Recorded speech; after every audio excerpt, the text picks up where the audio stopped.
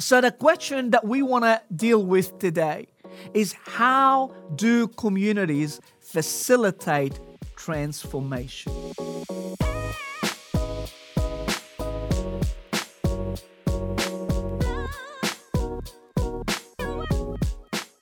Hello and welcome again to another episode in our teaching series that we've titled A Band of Disciples, A Band of Disciples. And this entire series hopes and intends to assist you in becoming a better discipler, someone that walks alongside followers of Jesus and helps them on their journey of development and transformation into the likeness of Jesus. And through this metaphor of a band, we're trying to look at the context of discipling being the discipling community. We're trying to suggest that people don't necessarily develop all on their own the type of person that they could become in Christ. They need a community. We looked at the biblical grounding for that. We looked at different learning theories that suggest that learning and development in community is the main vehicle for transformation. And we've been looking at the journey of transformation within a community. How do individuals develop really? What are some of the practical things that we can look at if we're going to assist people to develop? And today we're going to take it to the next level and try to assist you to see that model of transformation in the context of community. So we talked about how individuals are transformed, the process of their transformation. I now want to share with you how the community assists with that. And in our own ministry, particularly in helping communities of disciplers and disciples to multiply, we have a goal. And the goal comes from a deep conviction that communities are places for Jesus-like transformation.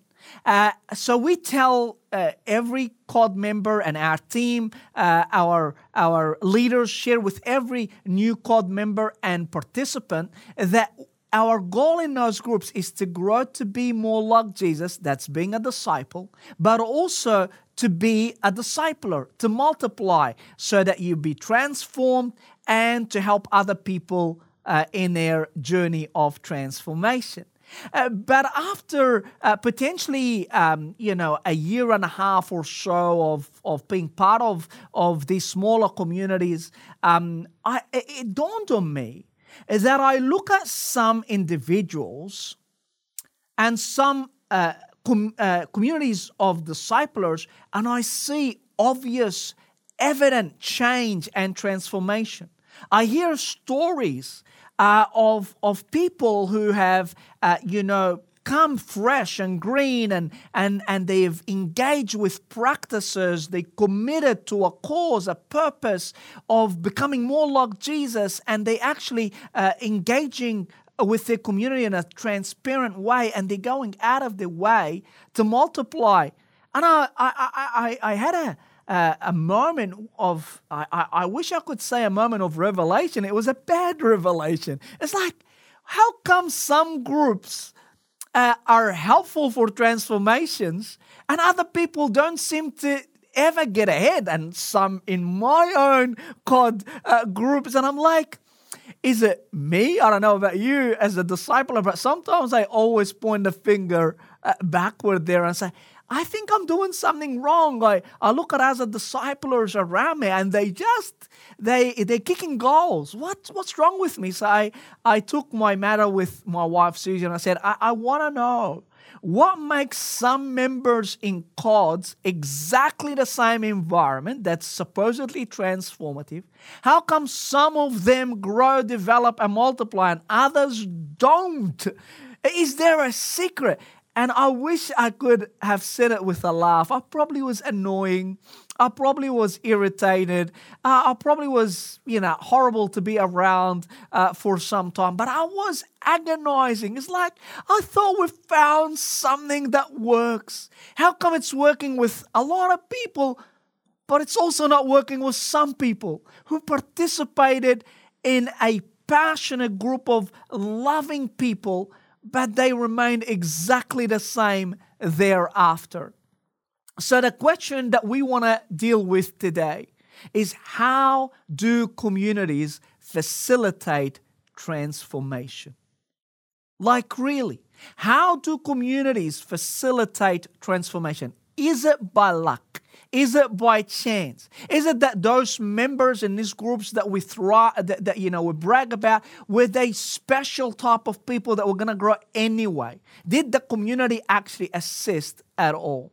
And I want to say to you that I believe communities can help with, if they have various things in them. And we mentioned some strategies from communities of practice generally. I want now to be specific about disciples and what we do to see transformation in that way. We want to facilitate an environment where people can see themselves in the mirror, where people can see their future in the group, where people immerse themselves in Jesus-like practices, and where people together get to understand God-honoring meaning to their experiences. So I'm going to go through each of those things and elaborate on it a little bit, but I want to show you from one of my favorite pieces of scripture that this is not made up.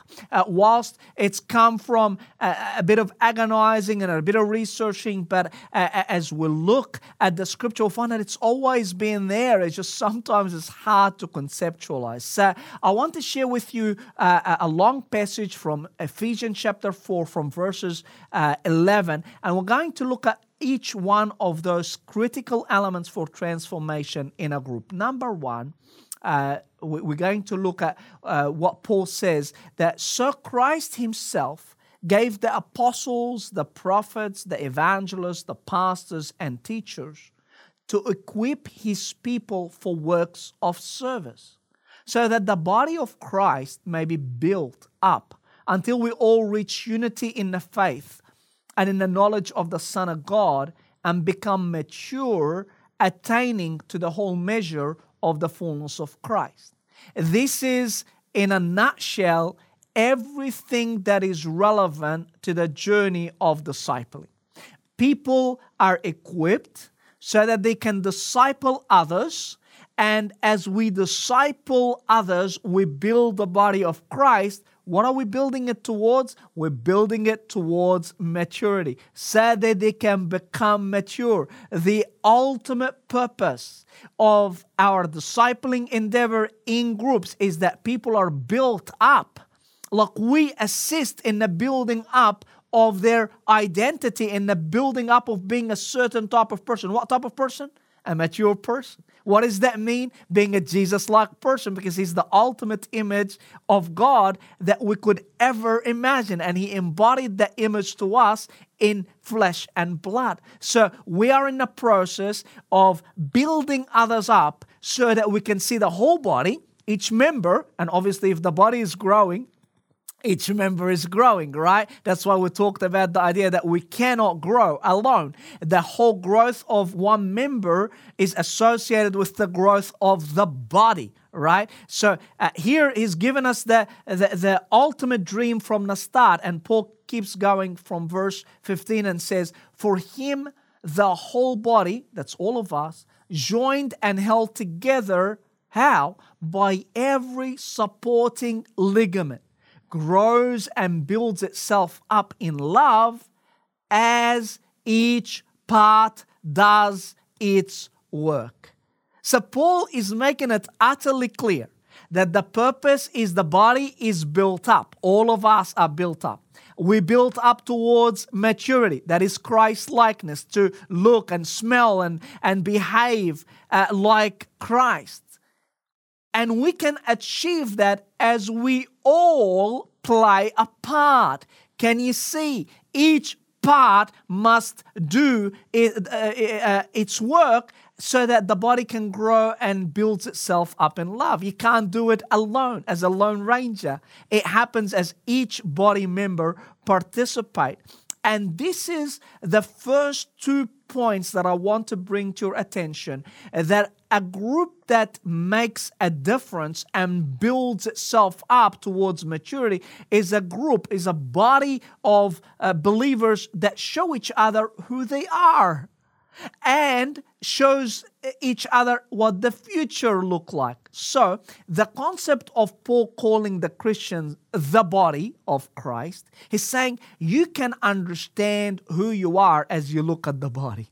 The body tells every member who they are. This thing is only a hand because it's in the context of that body. You see, every body part knows what it is. It's the hand of Peter because it's connected to the body. The body is almost the mirror that shows every member who they are.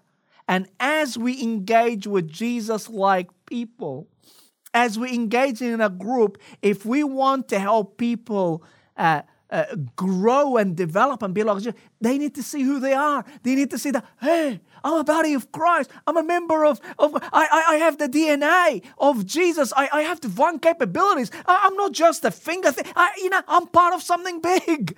And begin to see yourself in context. See yourself differently. And that's the identity. That gives me my nature. This hand could have been a hand of a monkey. But because the hand is associated with this body, maybe it's still a hand of a monkey. But we associate it with me. It gets its identity to me because of that context. It's showing its human capability because it's connected to a human body. And the same thing happens for every Christian in a group. They need to see who they are in context of the body. The second thing that we learned in that passage is the future. Okay, so many people make a decision to follow Jesus. You're probably familiar with some of them. Some, they were so determined and deliberate, hardworking and connected that they thrived. Others, they just still scratching their heads. Like, what am I meant to do now? Like, okay, I became a Christian and what's next? Like, okay, I read the Bible. Okay, well, what's next? I do more activities. What's next? It's confusing. But we also need to show people the future. And what's the future? The mature body of Christ. The future is you're going to look like Jesus. You don't just have the potential as a member of Jesus' body, but you have the destiny. You have the potential to be like Jesus in his attitude towards others, in his intimacy with God, in his incredible dignity and humility, in his inner life, his perseverance and self-control, and in his influence in the world. You get to understand that you could become like that. It becomes almost like a storyboard of your movie of your life, where, oh man, I could look like that. So a group that's effective for transformation needs to highlight who the person is already, their capabilities and attributes in potential already on the inside of them because they're united to Christ and they can see that in the context of us being a body, but also they need to see their future as little Jesuses in the world, because as they look in the mirror, they could either see themselves as sinful people that have no hope, or they see themselves as the potential to live like Jesus in the world. Look at what Paul instructs the Ephesians in chapter 4 and verses 15 to 17. He continues and says, instead, speaking the truth in love, we will grow to become in every respect the mature body of him who is the head, that is Christ. So I tell you this and insist on it in the Lord, that you must no longer live as the Gentiles do in the futility of their thinking. I want to highlight to you, first, there's 2 things I want to highlight to you. First, Paul's language of insisting. He says, I tell you this and insist on it. And then he goes on and says, you must. can you see how serious he is about those things? And we notice that in order to be mature, in order to grow, and to become in every respect that mature Jesus-like person, he gives at least 3 simple instructions. Almost like 3 ways of doing life. It says, speaking the truth, no longer living your old way, the way of the Gentiles, and not thinking your old way. So speaking, living, and thinking. Speaking, doing, and thinking. That's basically a summary of life. So we see for the community to help people in their process of transformation, we need to have practices, which Paul insists on it. You know, we've come at a stage now where anything goes. You know, you don't want to spend time with God. That doesn't matter. You know, it's all fine. You don't want to, live selflessly for Jesus. Yeah, don't worry. You're going to heaven anyway. Oh, you don't want to live humbly. You know what? It's okay. It's fine. One day it will be okay. You're going to meet Jesus in heaven and he's going to make you humble. Like, seriously, we have no assertions about anything. We've worked on what Jesus has given us, but we are steering away of the commands that are filled in the scripture to live that type of life. There is our genuine identity, what we already have, but then there is encouragement to live in alignment to that. So there are practices that reflect the new life, the life of Jesus, that's different from the old life, the way you used to live and the way you used to speak and the way you used to think. So we see the effective groups, they show a mirror of who the person is, they show the future of who the person can become, and they also insist in the best possible way on some Jesus-like practices that we immerse in it, because the more we immerse in a practice, we become that. You think a lot about a particular industry, you'll be so sold out to that industry, whatever the industry might be. And then the last thing I want to show you in Ephesians 4 again and verses 4 to 24. Paul continues his instructions and he says, that, however, is not the way of life you learned. When you heard about Christ and were taught in him in accordance with the truth that is in Jesus, you were taught with regard to your former way of life to put off your old self, which is being corrupted by its deceitful desires, to be made new in the attitude of your minds, and he keeps going. Notice here that Paul is saying you are instructed in a particular way. You have been given particular truth. You now align yourself to different principles and norms. Literally, he's giving them a lens through which to see life. He's giving them a lens through which to interpret experiences. He's giving them a lens to clarify for them meaning. The reality is there is a different way of meaning that we capture in a community of Jesus-like disciples. So, if in a particular group, let me give you a silly example. In a particular group of people who are really, desperate to make it big in the business world, there are some practices in that particular group that are applauded. For example, we're stretching your imagination here. Somebody might say, I'm going to leave my family behind. I'm going to work 14-hour days because I'm trying to build this empire. Or I'm going to leave my family behind. I'm going to go, overseas or wherever because I am trying to build this capital so that I can invest here or there. Or I might just be a little bit not so strict with my taxes. Or I might not necessarily pay, the workers the exact, wages that they need until they figure out that they're not being paid appropriately. Whatever it might be, those practices have a meaning associated to them in that particular group. That meaning is you're shrewd. Oh man, you're a smart person, business person. Oh mate, you're frugal with money. You're clever. You're building yourself a future. Oh man, you're setting your priorities right. You forget it. Your kids will wait and will come when you come back, but they're gonna be glad that you've been able to create this wealth for them to enjoy, I guess, once you're dead. But the reality is, whatever we do has a meaning in that context. If you bring the exact experiences and activities in a Jesus-like environment, it might have a different color meaning. It might be interpreted different. You know what? I know that you're trying to look after your family by providing for their needs even way after you pass. But is that how your kids would appreciate your care? Is that the expression of your love to them? Would they prefer you and your time, or they prefer your money? Maybe mucking around with the taxes is maybe not very shrewd. It might be actually stealing.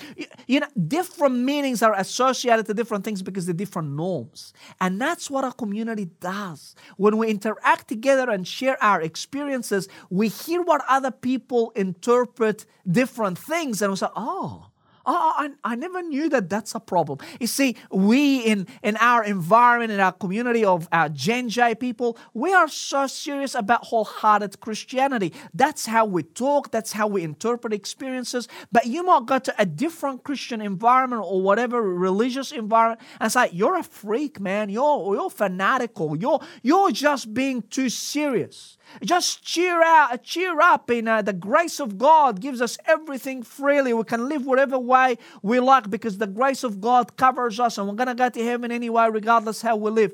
We have a different meaning, even in the same industry, but in different groups give different meaning to things based on the norm that they uplift and the lens that they see life through. So how do communities help? They help through a mirror. They help through the future. They help through practices. And they help by providing meaning through the teaching that they do, the truth that they engage in and they discover together, just as Paul said to the Ephesians. So here is the 4 things in different words that encompass, the envelope, your transformational experience and the disciples that you engage with and care for. This might blow your mind. The first thing about the community that we engage in, whether it's a discipling community or people's families or neighborhoods or the subculture to which they value and belong, whatever groups that they're part of, we're never part of one group only, you know that. But whatever group that we value has 4 different things that they teach us. Number 1, they are mirrors to tell us who we are. Any group in a family, you adopt that view of yourself. I remember my late mom, when she was alive, she made me think that I'm humorous. She made me think that by nature, I'm a joker, because I would just say the dumbest comments, and my poor mom would crack up laughing. I think she just, she viewed me in such a way that made me think I'm like that. And communities do that. If you accept someone in a community, guess what? They begin to see themselves as worthy of love and acceptance. If you reject them, or if only compliment them when they perform beyond, expectations, they think, I'm a machine, man. Oh, yeah, I'm good at machine. I perform my way into people's good books. I'm as good as just the sum of my activity or the sum total of my performance. I better act properly. So everyone in a community decides for them to show them who they are. And our significant others, in particular as children, lift up a mirror to tell us, this is your nature. This is who you are in raw form. You may develop that over time, but that's who you are. A community also shows us our future. This is what you could become. I was listening to a preacher just a week ago who shared his experiences with his family that he saw in them incredible joy and incredible determination to bring glory to God. And his whole vision of himself as a young kid moving into theological seminary and as a preacher, he viewed himself as a person that's going to enjoy God and glorify God. And that was a future that was set before his eyes by his family, his community. So the way we live our lives, the way we discuss things, and I'll come to that later as we talk about our community of disciples, we are showing people what they can be. Just like Jesus in his biography, in his life, he showed us what we can be. He didn't send us a book in the mail. This is what the image of God looks like. 1.1, 1.2, 1.3, 1.28. No, he says, hey, you want to know what the image of God look like, which is you, because you created according to the image of God. Well, I'm going to show you. I'm going to show you a movie of my life, and that helps you to see what you can become. A group needs to do that by its group members. And that's why I'm going to talk about later on that if all we do is just theological conversations, we tell people the best future is that you be a theologian. If all we talk about is missionary, the only thing that you think about is being a missionary as the ultimate dream. When all of these things are hidden in that bigger picture of being a Jesus-like person, that's our future. The third thing is the practices I explained over and over. When a community does things in a particular way, that becomes our way of doing things. That's why some families are incredibly generous and their kids become generous because that's the practice that they do. Other families are stingy and they're very careful with every dollar that they spend on themselves or on others. And guess what? The children become like that. That becomes the culture of doing things. Some families are loose with their words. They swear, even young kids start swearing the worst possible words, while other families are very circumspect with their language. Some families are musical. They always doing things that are musically without, embarrassing anybody or forcing anyone. The kids sometimes love that lifestyle, and so on and so forth. The last thing, as I shared before, a group is going to help people with norms so that they can derive meaning and standards for their life. So in a nutshell, our trajectories that we show in the group impacts people's desires. Our practices impact people's experiences. Our mirrors impacts our disciples' nature, how they see themselves. Our norms impact our disciples' reflective practice. So the transformation circle then, that every transformation is within it, is a community or a merge of different networks of communities that form our trajectories, our mirrors, our practices, and our norms. So our desire and our experience, our nature and our reflection, they all impacted by the communities that we're part of. Didn't I tell you? Didn't Jesus tell you? Didn't the New Testament teaching tell you? Didn't all educators in a social learning context assure you that a community makes a ridiculous difference in the life of the people that you're serving, caring for, developing, because a community sets the scene for the cycle of the transformation? I pray this blesses your heart, because it has blessed our heart, and we have seen incredible transformation. People that were Christians and godly and living, serving in the church, they became part of this community of Jesus-like disciples, and their practice changed. I promise you, their prayers changed. Their focus and their energy and their sacrifices changed. They knew people, they already multiplying. And I wish I have the opportunity to share with you some of their experiences of multiplying people who are being transformed. Even non-Christians are being transformed. in profound ways in such short time, not always in an upward trajectory, but in the cycle of transformation of learning. And I pray for you, I pray for our team, I pray for your team, that we all engage in communities like Jesus created communities that will help with the transformation of people. In the next session, we're going to look at one major thing in a community that can make or break that community. Do you know what it is? Well, I'll let you know in our next episode. Thank you so much for being with us. God bless you. Looking forward to seeing you again.